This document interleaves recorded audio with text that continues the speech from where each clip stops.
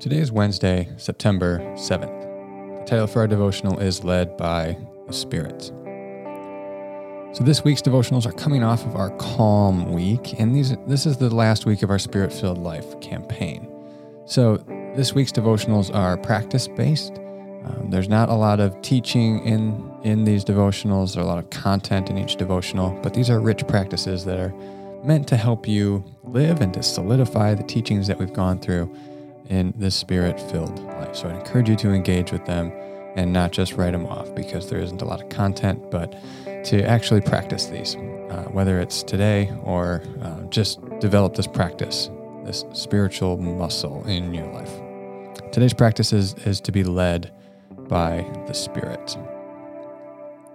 We should be doing this every day, of course, but today, do your best to focus on being led by the Spirit. If you have a more spontaneous personality, this will come easier for you.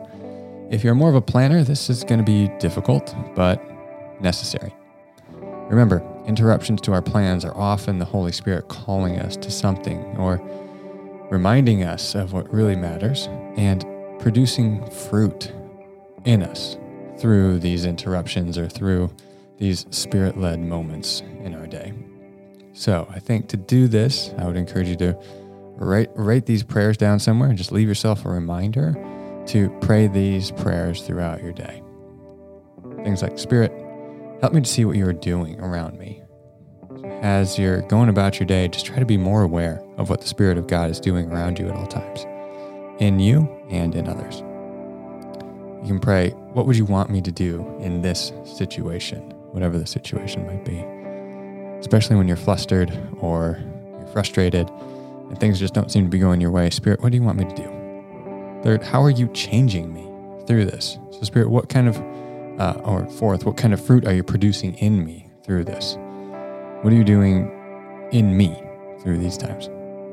And then fifth, is there somebody that you would like me to reach out to or to talk to, whether it's somebody who's sitting across from you at the table or somebody at your place of work, or perhaps somebody that God just brings to your mind that you should send a text to or pick up the phone and call or something. Is there anybody that God is laying on your heart to reach out to today?